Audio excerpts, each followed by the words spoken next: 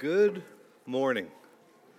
It is good to be back together after a bit of an extended break from this meeting. Of course, we didn't stop being the church last Sunday, but we did take a break from this meeting, and it's good. It's good to be back here with you at this time. Continuing in our Psalm series. So this will be the third part of our series 3 weeks ago. Oh, children's church, right? Yeah. Someday. Children's church in the back, that's ages 2 to 6. You can head downstairs for a program down there. The rest of you are stuck with me. 2 weeks ago, we started talking in the Psalms about this idea that the Psalms gives us permission to be emotionally honest with God, this idea of messy honesty. 2 weeks ago, Mike talked a bit about the Psalms as a missional call, right? Something that draws us towards spreading the good news of Christ with others, which is an interesting thing, of course, because these Psalms were written hundreds of years before Jesus. But we read them now, and we see that call in the Psalms to spread the love of God and the message of Jesus through the world. And today we are going to be talking about Psalms and the power of story. So I'm going to get into that with you, but I want to start off in prayer. So if you'll bow with me. God, I pray that as we continue this series, as we continue to dig into what the Psalms have to teach us about our relationship with you, about our relationship with each other, that you will guide us, that you will be active in our hearts, that you will be active here in this room, in our community, as we explore this together, that we will see change and growth in relationship as we explore these truths, that these things will work in our hearts, God, and draw us closer to you. In your name. Amen. If you were to talk to a cultural anthropologist, that's somebody who studies how ancient humans interacted, processed information, built their culture and society, they would tell you that before we were musicians, before we were poets, before we were artists, before we were philosophers, we were storytellers. That storytelling is the oldest and most universal form of communication. And they might in fact argue that language and poetry and art and philosophy and music were at some level built or refined or fine-tuned out of a primal desire to tell stories to one another. Stories were the first thing that we painted on cave walls. They were the first thing that we stamped into clay. They were the first thing that we turned into music. Storytelling was the primary way that we passed down wisdom, that we taught about the world and our place in it, that we created empathy, that we created connection to each other, that we remembered our roots and our history. And in fact, if you talk to a communications expert today, they will quickly acknowledge that storytelling is a much more effective communications tool than just listing information. There's a big move in the business world towards communicating through storytelling because we are so wired to attach to narrative, to attach to story. And in fact, this need for storytelling is so strong that we take inanimate things and we project meaning onto them, right? The stars in the sky become constellations spelling out tales of ancient gods. We see faces in burnt toast. We see castles in tea leaves. We see dragons in clouds. Human beings, people deep down, are wired, are compelled by their nature to look for narrative, to look for those sorts of story connections between things. And to demonstrate this just a little bit, I want to watch a video. Now, this video was made in the 1940s, and it looks like it was made in the 1940s. It is not very crisp. It has no audio very intentionally. It's about a minute and a half, and maybe it'll make sense to you, maybe it won't. But I'm not going to explain it any further. I'm going to get you to watch the video. We'll talk a little bit about it afterwards. So I want to remind you of what is actually happening there. What is actually practically going on is two triangles and a circle are moving around on a two-dimensional plane around a rectangle with a hinge in it. That's it. No names, no music, no speaking, no words, no context, no faces, no characters, just a couple of shapes bouncing around. And yet when they showed this video to the university students in the study, over and over again, people saw complex narratives. Two men fighting over a woman, going in and out of a house, her being rescued from an abusive relationship. People applied gender, emotion, structure, backstory, personality to these inanimate objects. They played exactly the same video in reverse, got an entirely different story out of people. And we are wired to do this. I'm sure many of you were at some level applying emotion, applying story, applying character to those shapes as you saw them kind of randomly moving around in that image. And because this is such a core part of our processing, stories can hold huge power over us, for better and for worse. Stories begin to shape our understanding of the world around us. They become very important in the way that we process our own lives and our relationships with people around us and our relationships with God. And theologically, because we know that we are created in God's image, and because we read the Bible, which is God-breathed and God-inspired, we can see that God is a storyteller too. That at whatever level we can presume to understand God, we at least know that He teaches us intentionally through story, through narrative. Because otherwise the Bible would just be a list of rules, right? Do's and don'ts, things that we can and can't do, should and shouldn't do. But God is a storytelling God. And we see this in Jesus as well. So many important truths that Jesus speaks are wrapped up in parable, are wrapped up in story. And so when we are looking at the Bible itself and when we are looking at the teachings of Jesus, we see that when God gives us His word, when God gives us truth, it's often wrapped up or packaged in or delivered in a story, because that's how we were built. So all of this to say that today we are going to be going through what I would call a story psalm, Psalm 105. And it goes over the history of Israel, not in a measured way, not in a way that gives equal time to every event or to every person or to every situation, but in a way that it is designed to tell a powerful story that communicates a powerful truth about God and carries powerful emotional weight for the listener that connects with that story. And this psalm actually shows up outside of the Psalms too. We first see this psalm, or we see it in 1 Chronicles 16. So this is right after the Ark of the Covenant is returned to Jerusalem, right after David is celebrating in the streets. There's this sort of ceremony that is set up. David instructs the priests to read this psalm to remind the Israelites of their history through the retelling of this very, very familiar story. And the psalm, the version of it that shows up here in Psalm 105, is a long one. And I want to note that quickly, something that's interesting about the Psalms. This is a bit of a side note. But I think is as we look at the value that Psalms have, one of the things that we do, one of the things that we've already seen and will continue to see, is that they open up our boundaries in terms of worship. They give us permission to talk to God and engage with God and to worship God in a variety of ways. And it's one of the things that I love about the Psalms. We talked 3 weeks ago about the fact that the Psalms give us permission to come to God in any emotional state, right? God is not scared of our anger towards Him. He's not scared of our anger towards other people. That doesn't mean that the anger in our hearts is good. It's not something we should cultivate, but we are called to cultivate honesty. And this psalm, when I look at this, a storytelling psalm, a long psalm, a sort of structured psalm with a logical build and direction to it, and I stack it up against some of the shorter psalms, some of the more poetic psalms, or the emotional psalms, I think something powerful that we can learn here is that psalms give us permission to break the mold of worship.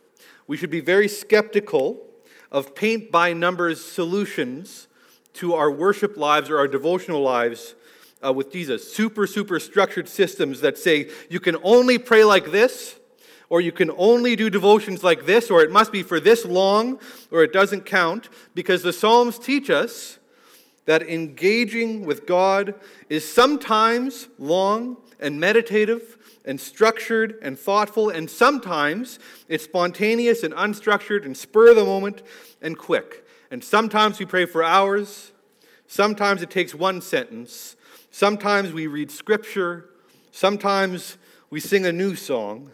And the Psalms remind us that each of us are created differently to worship differently. And more than that, each of us individually will go through different seasons of worship. That we are fluid and changing. That we can connect with different parts of who God is, or through different modes of worship throughout our lives. And the Psalm says, that's okay. Variety is okay. New and different and unique is okay. Repetition is okay. Coming back to the same well is okay. The important thing is engagement, is wrestling, is honesty in all situations. So in this psalm, David was very intentional with what he was trying to have the priests say, with what he was instructing them to say. This was sort of an official prayer that was very deliberate and structured and designed to draw the Israelites into relationship and connection and trust in a God who had been active through their histories. The listeners will have known these stories deeply and fully, and it was designed to be a celebration of a God who has been faithful, returning, right, in the Ark of the Covenant, of this symbol of God dwelling with his people being returned to Israel. So there is something a little bit more ceremonial about how this is put together. It's less personal than some of the Psalms, right? Many Psalms are very, very personal. It's me and God. But this isn't really built for just me or for just you. It's built for us, together, to be spoken actually out loud in corporate worship in a church setting like this. And because it's long, I'm not going to be able to break things down verse by verse. There's a lot that I'd like to get into that I won't be able to touch on today, but I do think it is important because of how this psalm was designed, because of the intention behind it, that it's read out loud in community, together here as God's people. And so I want to read it through once in its entirety. And I'm not going to put it up on the PowerPoint. I encourage you, if you want, to follow along in your own Bibles. But I want you to pay special attention to the hearing of the words. As I read, I want you to try and imagine a little bit what it could have been like 3,000 years ago to be crowded into a courtyard as the people of Israel waiting to hear the priest's words as you stand in Jerusalem, in the promised land, on ground that your ancestors were promised hundreds of years ago, standing before the Ark of the Covenant, standing before God's own holy presence, returned to your people for the first time in a generation. So you're standing there and waiting, and this is what is read out loud. Give praise to the Lord. Proclaim his name. Make known among the nations what he has done. Sing to him. Sing praise to him. Tell of all his wonderful acts. Glory in his holy name. Let the hearts of those who seek the Lord rejoice. Look to the Lord and his strength. Seek his face always. Remember the wonders he has done, his miracles, and the judgments he pronounced. You, his servants, the descendants of Abraham, his chosen ones, the children of Jacob. He is the Lord our God. His judgments are in all the earth. He remembers his covenant forever. The promise he made for 1,000 generations, the covenant he made with Abraham, the oath he swore to Isaac. He confirmed it to Jacob as a decree, to Israel as an everlasting covenant. To you I will give the land of Canaan as a portion you will inherit. When they were but few in number, few indeed, and strangers in it, they wandered from nation to nation, from one kingdom to another. He allowed no one to oppress them. For their sake he rebuked kings. Do not touch my anointed ones. Do my prophets no harm. He called down famine on the land and destroyed all their supplies of food. He sent a man before them, Joseph, sold as a slave. They bruised his feet with shackles. His neck was put in irons, till what he foretold came to pass, till the word of the Lord proved him true. The king sent and released him. The ruler of the peoples set him free. He made him master of his household, ruler over all he possessed. to instruct his princes as he pleased, and teach his elders wisdom. Then Israel entered Egypt. Jacob resided as a foreigner in the land of Ham. The Lord made his people very fruitful. He made them too numerous for their foes, whose hearts he turned to hate his people, to conspire against his servants. He sent Moses his servant and Aaron whom he had chosen. They performed his signs among them, his wonders in the land of Ham. He sent darkness and made the land dark, for had they not rebelled against his words? He turned their water into blood, causing their fish to die. Their land teemed with frogs, which went up into the bedrooms of their rulers. He spoke, and there came swarms of flies and gnats throughout their country. He turned their rain into hail, with lightning throughout their land. He struck down their vines and fig trees and shattered the trees of their country. He spoke, and the locusts came, grasshoppers without number. They ate up every green thing in their land, ate up the produce of their soil. Then he struck down all the firstborn in their land, the first fruits of all their manhood. He brought out Israel, laden with silver and gold. And from among their tribes no one faltered. Egypt was glad when they left, because dread of Israel had fallen on them. He spread out a cloud as their covering, and a fire to give light at night. They asked, and he brought them quail. He fed them with the bread of heaven. He opened the rock, and water gushed out. It flowed like a river in the desert, for he remembered his holy promise given to his servant Abraham. He brought his people with rejoicing, and his chosen ones with shouts of joy. He gave them the lands of their nations, and they fell heir to what others had toiled for, that they may keep his precepts and observe his laws. Praise the Lord. So there's lots there that we could get into, but in the interest of time, I'm going to keep it to 3 basic lessons that I think we can learn from this psalm. 3 truths that I think we need to keep in our hearts as we meditate on, as we learn from this together today. And then I want to tie it back into the idea of story or storytelling. So the first lesson is this: God cares about us, not just me. So we should value community. There are a few things that I often come back to in sermons. I think every pastor has their pet topics or stories or ideas that they tend to float back towards.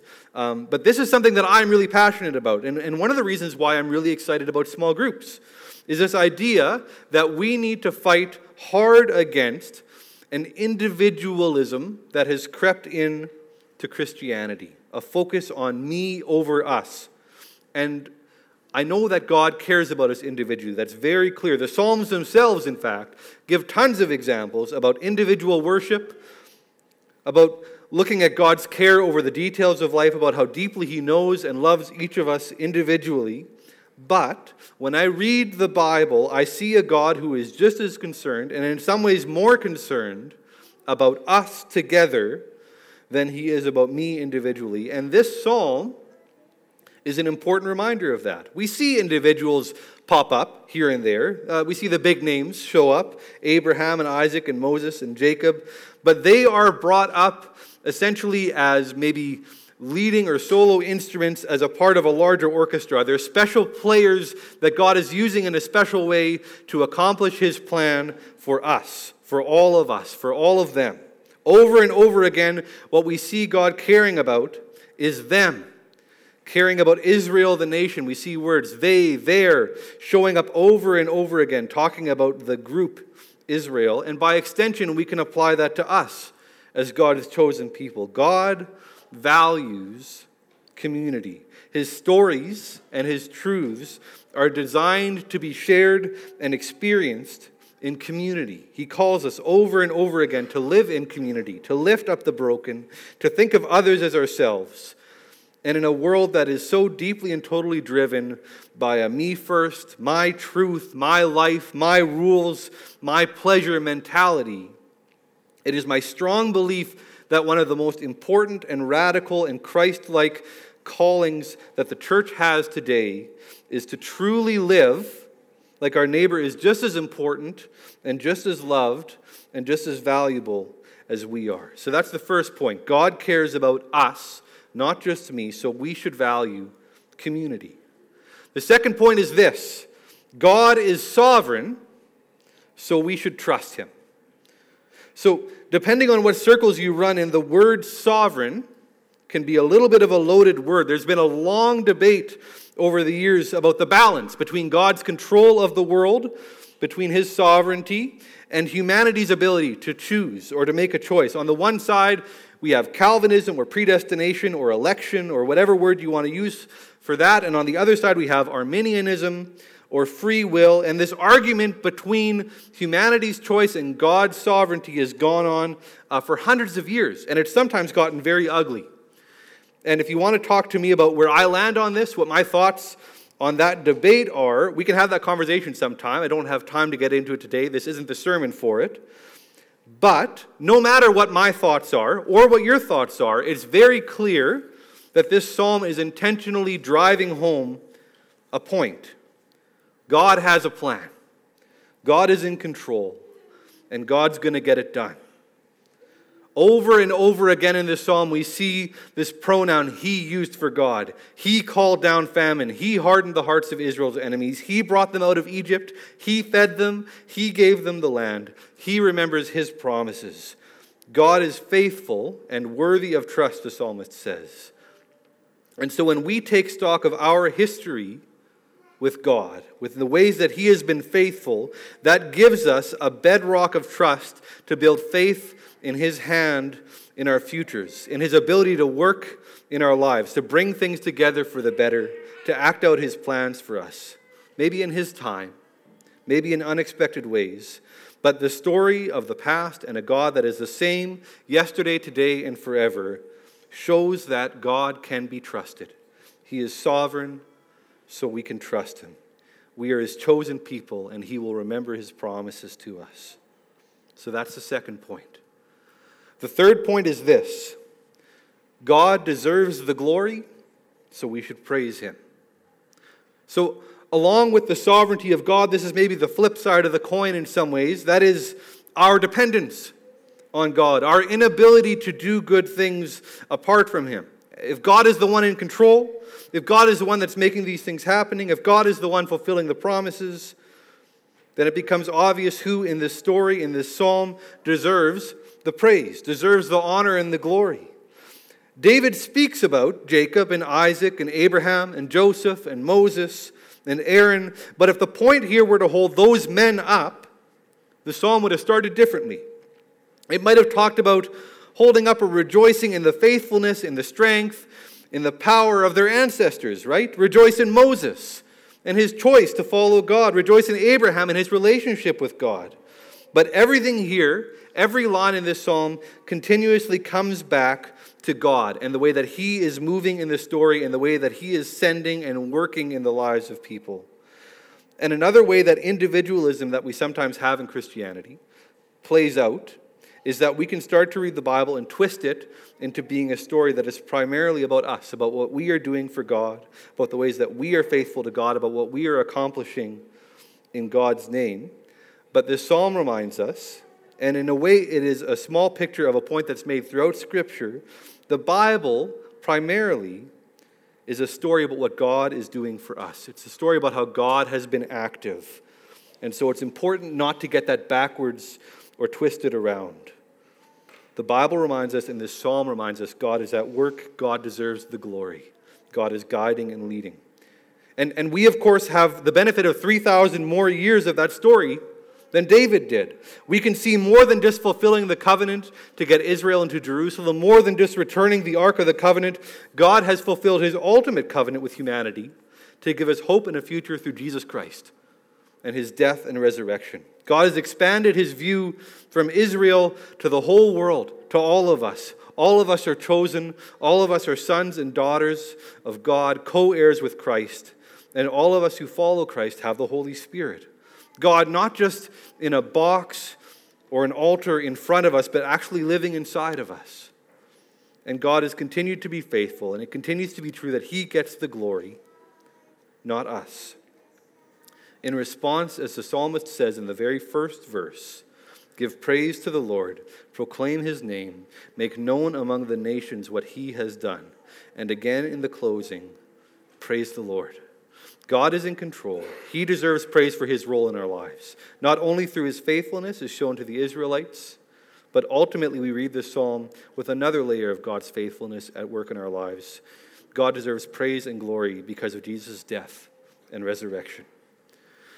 So as we conclude, I want to quickly get back to stories. Stories are powerful. They shape us. The Israelites understood the importance of story. And so as we tell our stories, we need to be intentional about how we tell them. And you may think, well, I'm not a storyteller. But all of us think about our lives in narrative terms. All of us tell stories every day to ourselves and to other people. Stories about how our day went, stories about our childhood, stories about exciting things that are happening in our lives or pain that we are going through, stories about the people or situations that have helped us, that have built us up, or that have hurt us. And we are almost unconsciously, actually most of the time it basically is unconsciously, telling stories to ourselves about that we are the hero in the situation or we're the victim in the situation. And it's so automatic that we forget that those internal stories can be changed. That we actually can choose how we think about our lives. That we can frame the narrative of our circumstances that we might not have control over. We've got control about how we look at those circumstances. And so as Paul talks about, resolving to know nothing except Jesus Christ and him crucified, and as David shows in this psalm, we should be focused on remembering our community, the body that we are a part of, remembering God's sovereignty, his lordship in our lives, and giving him the glory. And if we take this advice from the Psalms to heart, that's going to fundamentally change the way that we tell our stories. So this is what I want to challenge you with.